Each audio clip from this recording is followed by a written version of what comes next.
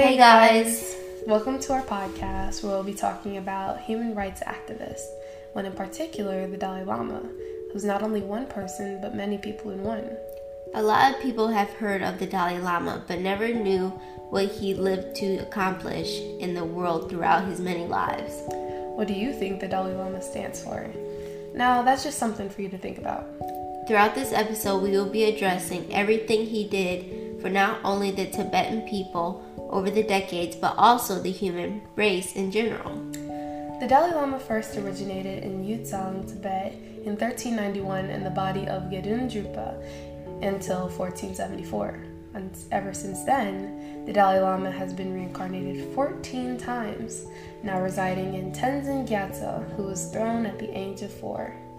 But how do they know who will become the specific person? Well, it's believed that he's found rather than chosen.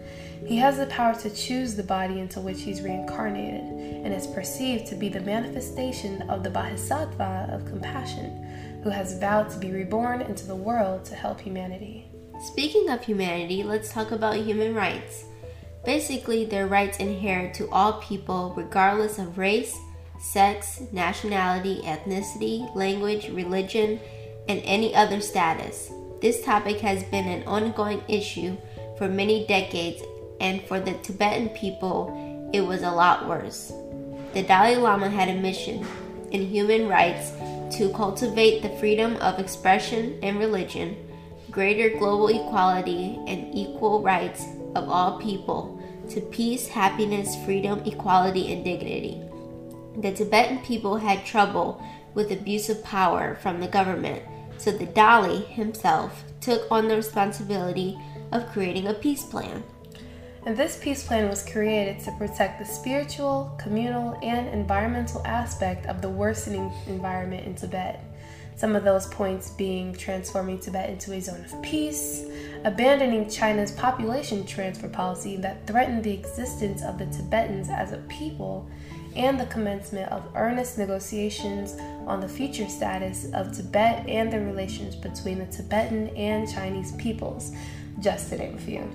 To this day, he has dedicated his life to encouraging harmony amongst all religious traditions, despite idealistic differences, by traveling to more than 67 countries spanning across 6 continents to help the world develop an understanding of peace, nonviolence, and universal responsibility and compassion.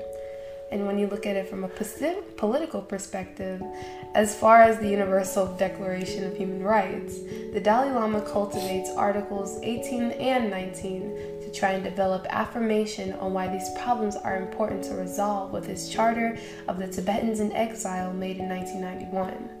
Those articles granted freedom, either alone or in community with others, and the right to manifest their religion or belief in teaching, practice, worship, and observance. They also ensured everyone had the right to freedom of opinion and expression. Therefore, the Tibetan people had the right to publish and distribute newspapers, periodicals, articles, or other writings of their choice. Also, Article 9 in particular, which states, "No one shall be subjected to arbitrary arrest, detention, or exile," not only was implemented by the Dalai Lama in Tibet, but also by Robert F. Kennedy in the US. So I found a documentary about RFK regarding how his speeches were the same about compassion, peace, and justice, and how he wanted to get rid of organized crime, promote human rights, and encourage future generations to do the same. Here's a clip. Each time a man stands up for an ideal, or acts to improve the lot of others, or strikes out against injustice, he sends forth a tiny ripple of hope, and crossing each other from a million different centers of energy and daring, those ripples build a current which can sweep down the mightiest walls of oppression and resistance. But his want for that is what led to his assassination. Being assassinated or put into exile for wanting to bring peace, happiness, and equality to the world isn't right, but we see it happen to some of our greatest reformers. MLK JFK, RFK, the Dalai Lama, and so many others.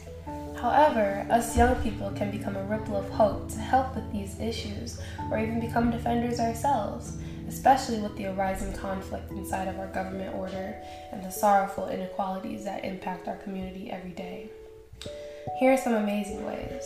You could commit to small actions, get educated on the issue, join a local group, get involved in political processes, be willing to go anywhere at all times like different events, or any little activism duty would consider you on your way to becoming a defender. Honestly, while preparing today's episode, I learned so much and I feel like I've mentally grown from the ideas the Dalai Lama has implemented. He's taught me to live in happiness and contentment in treating others with the same goals. I totally agree.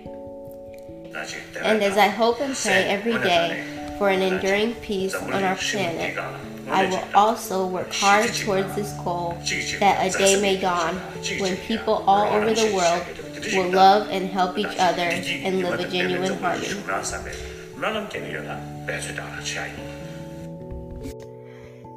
Thanks for listening. Have a good one.